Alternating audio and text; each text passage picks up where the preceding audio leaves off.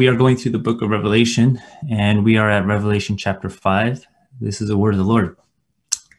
Then I saw in the right hand of him who was seated on the throne a scroll written within and on the back, sealed with 7 seals.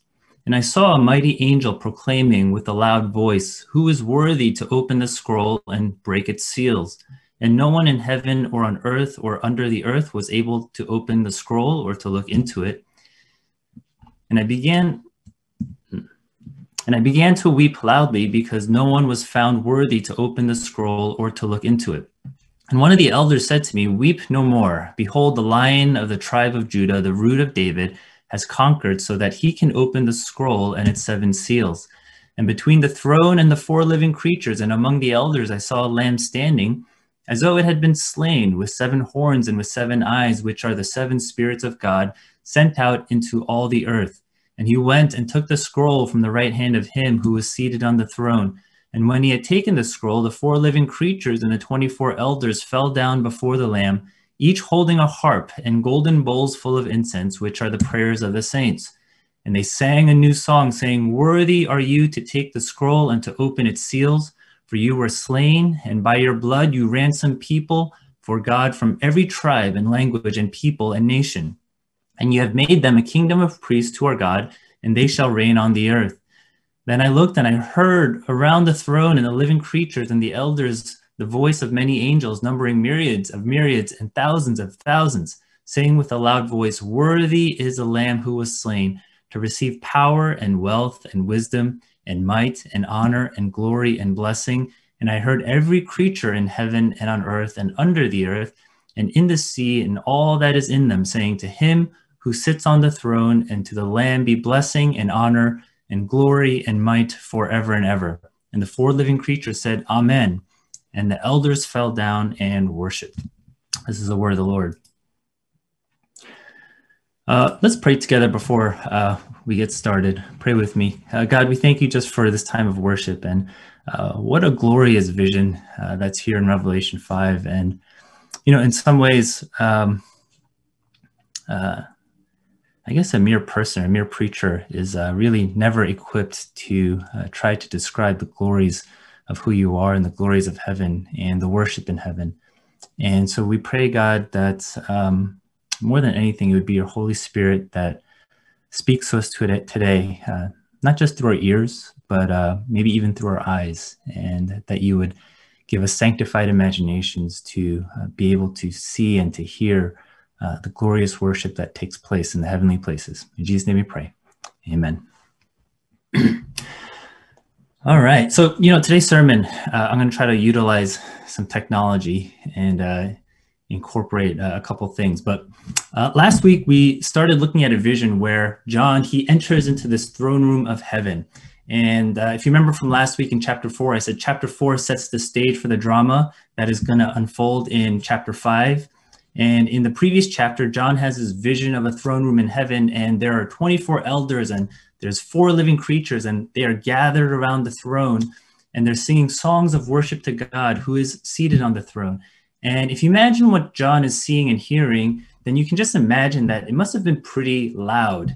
It would have been like hearing a choir singing, "Holy, holy, holy is the Lord God Almighty, and worthy are you, our Lord and God, to receive glory and honor and power." And you might think what John hears is pretty loud, but things are actually about to get even louder in chapter 5. Now, I am intentionally using words like, you know, stage and drama because, you know, in one sense, the Christian faith is really about a story. There was a book that I read a couple of years ago. The title of the book was called The Stories We Tell by this guy named Mike Cosper. And in this book, what he does is he basically breaks down different stories in, you know, movies and film. And he suggests that the stories that resonate with us the most, they do so because ultimately they reflect something about the Bible story of redemption. And he says, we tell stories because we are broken creatures. We are hungering for redemption, and these stories give our imaginations a glimmer of hope, and that ultimately reflects our longing for eternity in our hearts. And so he takes these categories from the Bible story of redemption: creation, fall, redemption, and consummation. And he says all good stories actually follow this storyline. Now, for some reason, one of the ways he tries to illustrate this is through the genre of romantic comedies, and he shows how a lot of rom-coms follow that storyline. And he uses movies like Notting Hill and Knocked Up as examples, but I don't really remember those movies, so I'm going to use a different example. I'm going to use the movie Hitch to reflect the story, the narrative of redemption. Now, in Hitch, Will Smith's character, Hitch, is a professional date doctor. And what he does is he coaches other men in the art of wooing women to fall in love with them. And he himself falls for a woman played by Eva Mendes named Sarah, and she works as a gossip columnist. Now, on their first date, all the methods that he coaches and teaches, none of those methods work, and their first date ends up being a disaster. But despite everything that goes wrong, they actually still end up falling for each other. That's creation. Then Sarah finds out Hitch is a date doctor, and she interprets that to mean that he teaches men how to manipulate women, and she's disgusted by that. So she gets very angry with him, wants nothing to do with him, and publishes a very negative expose that ends up destroying Hitch's reputation and career as a date doctor. That's the fall. Hitch is devastated, not only because his own relationship is broken, but because now one of his clients, Albert, played by Kevin James, loses the woman he truly loves named Allegra. And so what Hitch tries to do is save Albert and Allegra's relationship, because Albert's a good guy and he genuinely loves Allegra. And while doing so, he comes to this realization that it's not his coaching that made her fall in love with him, but that she loved him for who he actually is. And after this realization, he pursues Sarah to declare his love, only to discover she's in the process of moving. And so, in a dramatic way, he goes so far as to jump on her car and tells her how he feels so that this relationship can be restored. Redemption. Finally, the movie ends with a wedding between Albert and Allegra. And everybody's happy and everybody's dancing. And if you remember, I think the end credits, there's like a line and everybody's dancing through that line. That's consummation, right? So every good story, this author says, follows that basic structure, right? And so from a theological perspective, the reason these stories resonate with us is because they touch upon something deep within us that reflects our longing for this narrative of redemption. Now, within even different stories, there are specific elements that remind us of the Bible story. So he looks at things like love, or things like terror, and things like violence, or things like heroes. And he connects those specific elements to God's story. And what I want to do, I want to highlight that last part, the part about heroes. And this author breaks it down, and he says, heroes take a journey that can be marked by 5 stages. They're called away, they're tried and tested, they go into the darkness, then they come out of the darkness, and then they are home again. And he basically says that's the hero story of Jesus as well. Let me share with you a chart from his book, right? And he looks at different various heroes from different stories. So you have Katniss in the Hunger Games. She's called away when she volunteers as tribute in the place of Prim. She's tried and tested, fights for her life in the Hunger Games. She goes into the darkness. She prepares to commit suicide and deny the Game Masters their champion. She comes out of darkness, right? Game Masters change the rules and Katniss and Prita live. And then she's home again. She returns to society as a symbol of rebellion and hope. And, he does it with Luke Skywalker and Harry Potter. And of course, he says it follows the narrative, the hero story of Jesus, who's called away through his incarnation, tested in temptation in Gethsemane, into darkness on the cross, out of darkness through resurrection, and home again through his ascension. And if you think about just all stories and heroes, and it could be like Superman or Batman or Wonder Woman or Iron Man, but not even like those kind of superheroes, but even in non-superhero movies, it follows that basic storyline. Jen and I, we just watched on Netflix, Queen's Gambit. And I won't tell you too much about that show because it's kind of a new show and I don't want to spoil it for you. But I was thinking about the main character in that show, who is this brilliant chess player. And her narrative arc follows that as well, right? Now, there are probably film schools and creative writing programs that teach theories about what makes for a good story. And as original and independent artists want to be, I think for the most part, these programs will probably talk about what makes for a good story. There's I guess a universal quality to what makes for a good story or compelling characters. And again, a theological interpretation for why some of these things make for a good story, or why these are heroes that we resonate with, is because we are created in God's image and we live in a world that has been corrupted by sin. And when there is something in these stories that reflect the greatest story, God's story, we find ourselves connecting to it. If you think about the book of Revelation from, I guess, a literary perspective, it does make for a very compelling story. C.S. Lewis wrote The Lion, the Witch, and the Wardrobe.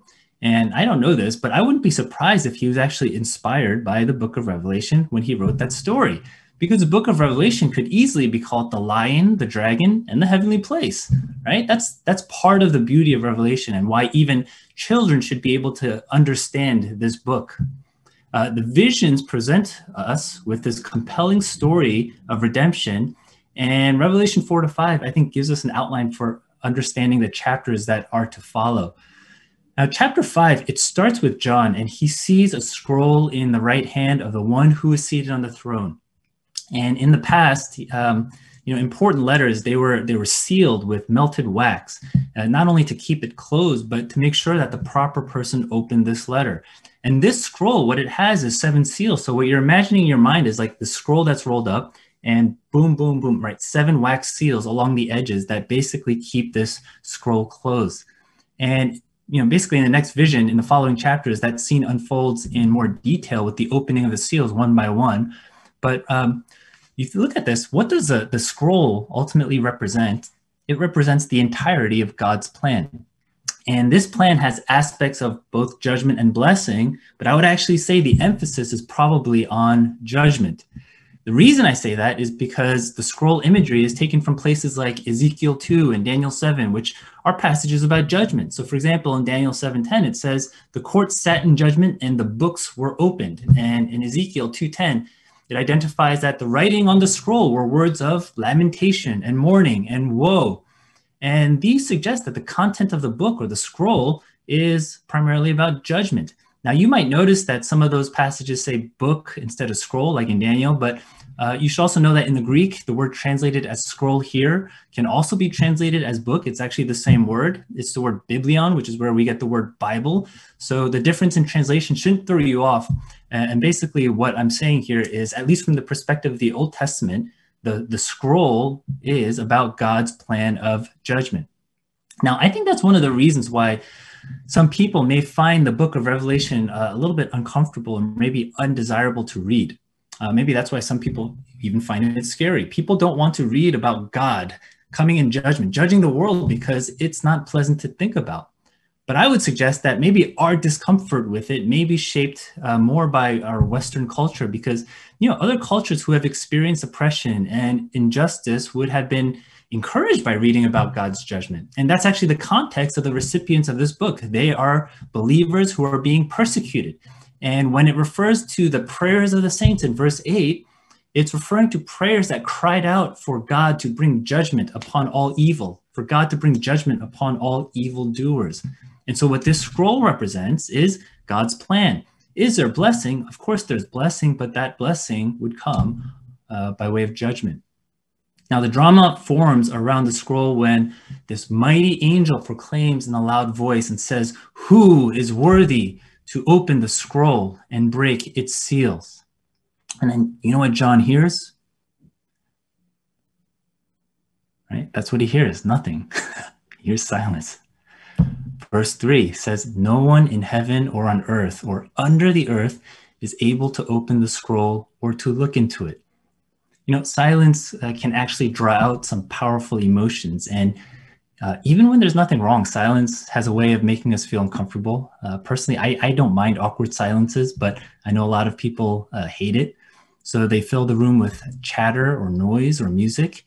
And the purpose of it is basically just to simply block out silence. Filmmakers know the power of silence, and they employ it to convey the heaviness of the moment. Martin Scorsese films, he's known to use silence. This example is a little bit dated, but because it's from 1978. But you remember the original Superman movie, the first one with Christopher Reeves, if you've seen it? There is a scene where Lois Lane is in the car and an earthquake happens, and then she gets buried in the car, and ultimately she dies. And Superman, he's flying and he arrives too late and he's unable to save her. If you watch that scene, and I'm sure you could pull it up on YouTube, what's amazing about that scene is that entire scene is silent, right? There's no background music. And because of that, I think you just kind of feel that heaviness of the moment, and you think to yourself as an audience member, whoa, I can't believe it. There is no way that Cain just died, right? The silence of that scene is what gets across the heaviness of the moment. After the angel's question about who is worthy to open the scroll, it goes unanswered, right? Kind of followed by silence. John begins to weep. He weeps loudly because no one was found worthy to open the scroll or look into it. Now, by the way, isn't that the theme of Sword of the Stone or Thor with his hammer? The one who can take the sword out of the stone or lift the mighty hammer is not the one who necessarily has the greatest ability or strength or skill, but it's ultimately the one who is found worthy. Worthiness is a matter of the quality of a person rather than the abilities of a person. And when the angel asks, who is worthy to open the scroll, the silence is so heavy that John begins to weep. Now, why does John weep? Because if no one is found worthy to open the scroll, then God's plan will not come to pass. If God's plan does not come to pass, then there is no hope. There is no hope for justice, for redemption, for life, for meaning, for salvation, no hope for blessing. There's only sadness, there's only injustice, pain, death, sin, destruction. You see, John knows what is at stake in this scroll, and he feels the deep pain within his soul when for a moment it seems as though nobody is worthy to open the scroll. Now,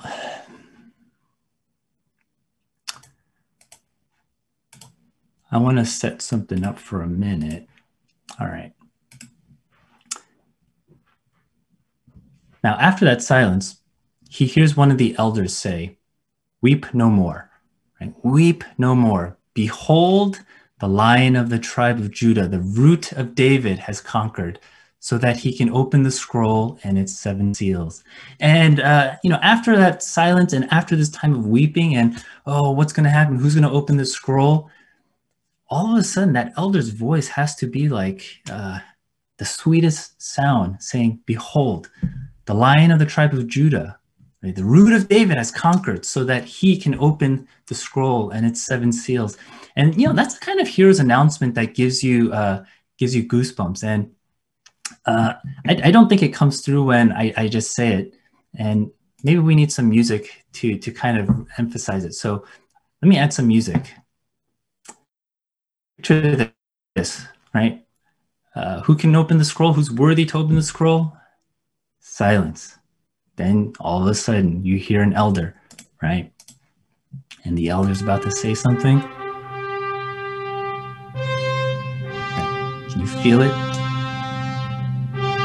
"Weep no more. And behold, the Lion of the tribe of Judah, the Root of David, has conquered, so he can open the scroll and its 7 seals." Did that help? Right? But you feel it, the kind of drama, right? The announcement that the hero is about to come and the hero is the one who can open the 7 seals.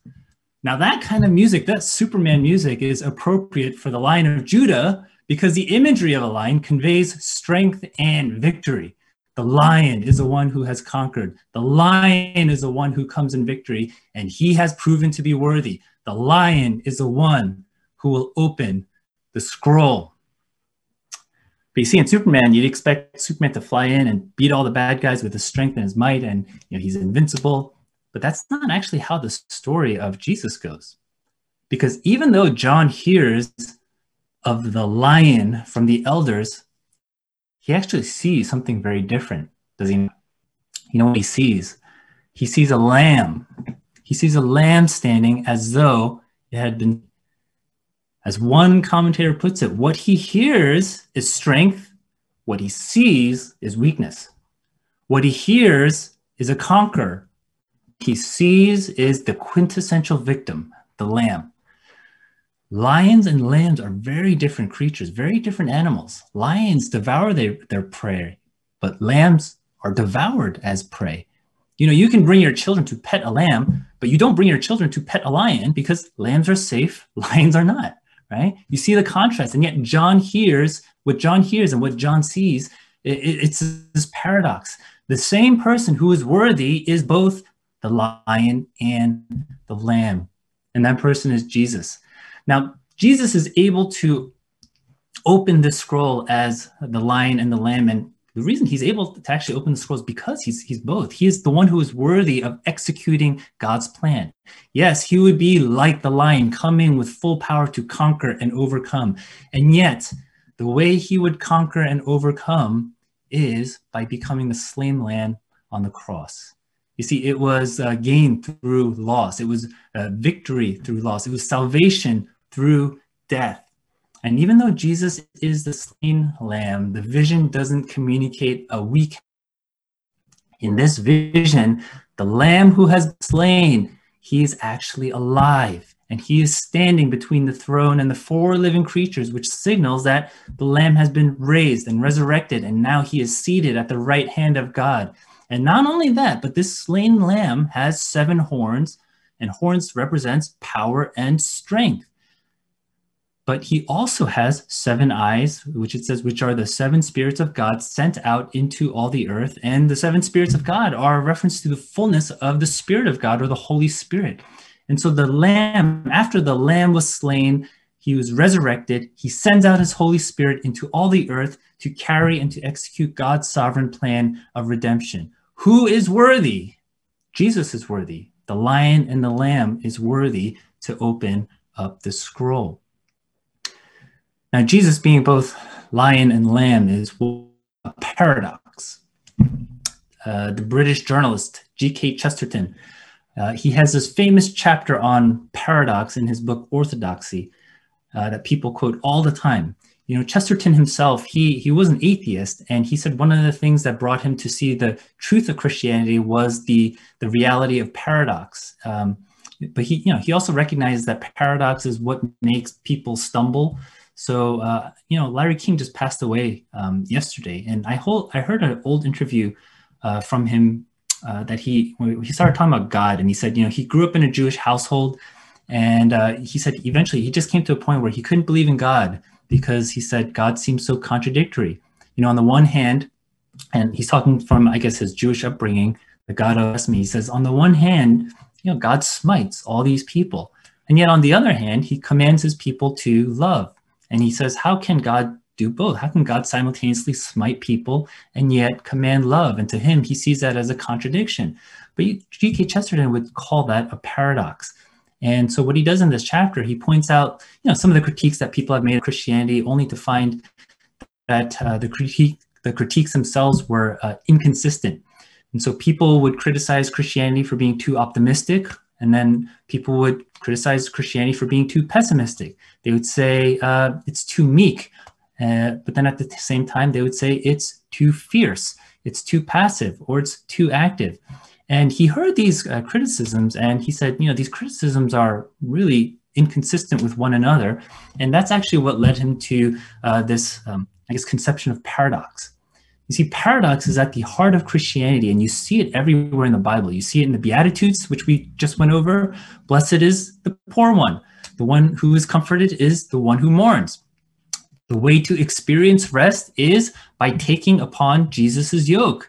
The way towards wealth is actually by way of generosity. Weakness is power. Folly is wisdom. The gospel message itself is an announcement of both mercy and judgment, life and destruction. In order to gain your life, you must lose it.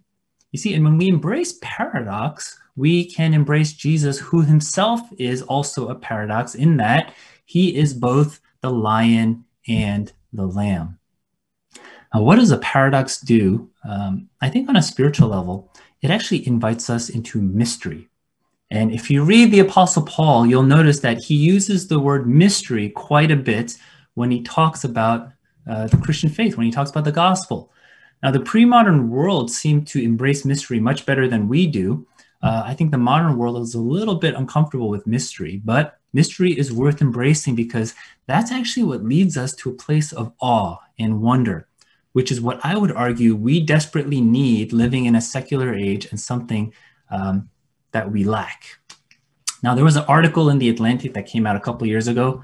It wasn't so much an article as a summary a short summary of a collection of psychological studies that were focused on this topic of awe and wonder. And if you want to look it up in The Atlantic, it was called Awesomeness is Everything. And what these studies show, and these aren't Christian studies, these are like psychological studies from psychological scholars, but what these studies show is that the experience of awe is actually really important for all sorts of psychological and behavioral reasons. So for example, one study would show that experiences of awe and wonder, it shrinks our egos, which actually makes people feel a greater sense of oneness with others, of connectedness with others. Another study showed that awe makes people more generous because it shrinks the notion of self.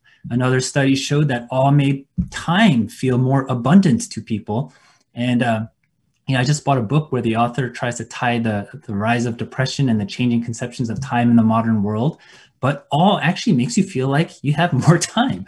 Now, there were all these fascinating studies about the benefits of experiencing awe and wonder, but these things should probably be obvious for the Christian. Because of all people, Christians should know that experiencing the presence of God has the power to form our hearts, to change our perspective, to give us peace, to direct us away from ourselves. Of all people, Christians should know that experiencing awe in the presence of God has the power to transform us from the inside out. Why? Because Christians are routinely invited to come into the presence of God in God's throne room through worship. And that leads to this final scene in the story. After the slain lamb takes the scroll, choruses start to break out. Singing starts to break out. The first song, "Worthy are you to take the scroll and open its seals, for you were slain. And by your blood you ransom people for God from every tribe and language and people and nation." And John looks around, and now you have these four living creatures, the elders, the voices of thousands and thousands of angels. And what are they singing? "Worthy is a lamb who was slain to receive power and wealth and wisdom and might and honor and glory and blessing." And then the singing gets even louder. Added to that chorus of singing is a song from every creature in heaven and on earth and under the earth, saying, "To him who sits on the throne and to the Lamb be blessing and honor and glory and might forever and ever." And every time we get to participate in worship on Sundays, we are actually invited to that heavenly throne room scene to sing and to worship with all of the heavenly creatures, with all of the saints, with all of creation in heaven, on earth, and under the earth, saying, "To him who sits on the throne and to the Lamb be blessing and honor and glory and might forever and ever." In chapter 4, there was already a lot of singing. In this chapter, it's as if the chorus of singing continues to expand and expand and expand, and there's more voices and more voices and more voices singing songs to this Lamb. Now, look, in my opinion, worship over Zoom, virtual worship, is not the same as gathering together and singing together and hearing everyone's voices. I do want to continue to remind you of that because we're probably going to get used to meeting virtually, but there will be a time where we will gather again in person and sing together in person. And I want you to be able to long for that moment where we can gather in person and sing together and worship. I can't wait till that happens. The more voices we hear, the more it reflects the sounds of heaven. But even if we actually had a stadium full of worshipers, right? Think about a full stadium of worshipers. It would still only be a small taste of what we will experience in heaven. It's like a parched man in a desert who's desperate for even a few drops of water, and even a few drops will sustain this man of life. The spiritual battle is intense, and our hearts are prone to wander towards lifeless idols. But even a few drops of heavenly worship that we get to taste here on earth is something that we desperately need to be sustained of spiritual life. We need it to be reminded of the worthiness of the Lamb in order to resist the temptation of idols that we face each and every day. Now, I'm going to conclude by saying this, as we get ready to respond in song, but, sometimes the text in the Bible, it might require us to reflect on something or to meditate or to even pray. But I actually think this text calls us to sing and to worship. And so I'm going to say and encourage you, let's sing.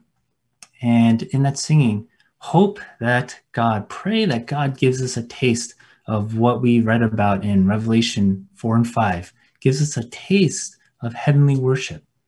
And as we respond in song, here's what I want you to do. Do whatever you need that will get you into a worshipful mindset, okay? Do whatever you need. If that means you want to turn off your video, turn off your video.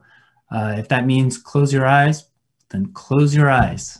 If that means, raise the volume as loud as you can, then do it, right? And as you do, here's what I want you to do. I want you to picture this vision in your mind. Think of the heavenly throne room where God is seated upon his throne. Think of these 4 living creatures and the 24 elders and the thousands and thousands of angels and every creature in heaven and on earth and under the earth and in the sea, singing, worthy, right? Worthy are you. Worthy is the Lamb that was slain. And let's join in their chorus of singing. And I hope as we do, God would give us a taste of what we can expect in the heavenly places. Let me pray, and then Peter and Eunice can lead us in song. God, we thank you for who you are, and if only we could get a glimpse of your glory, of your splendor.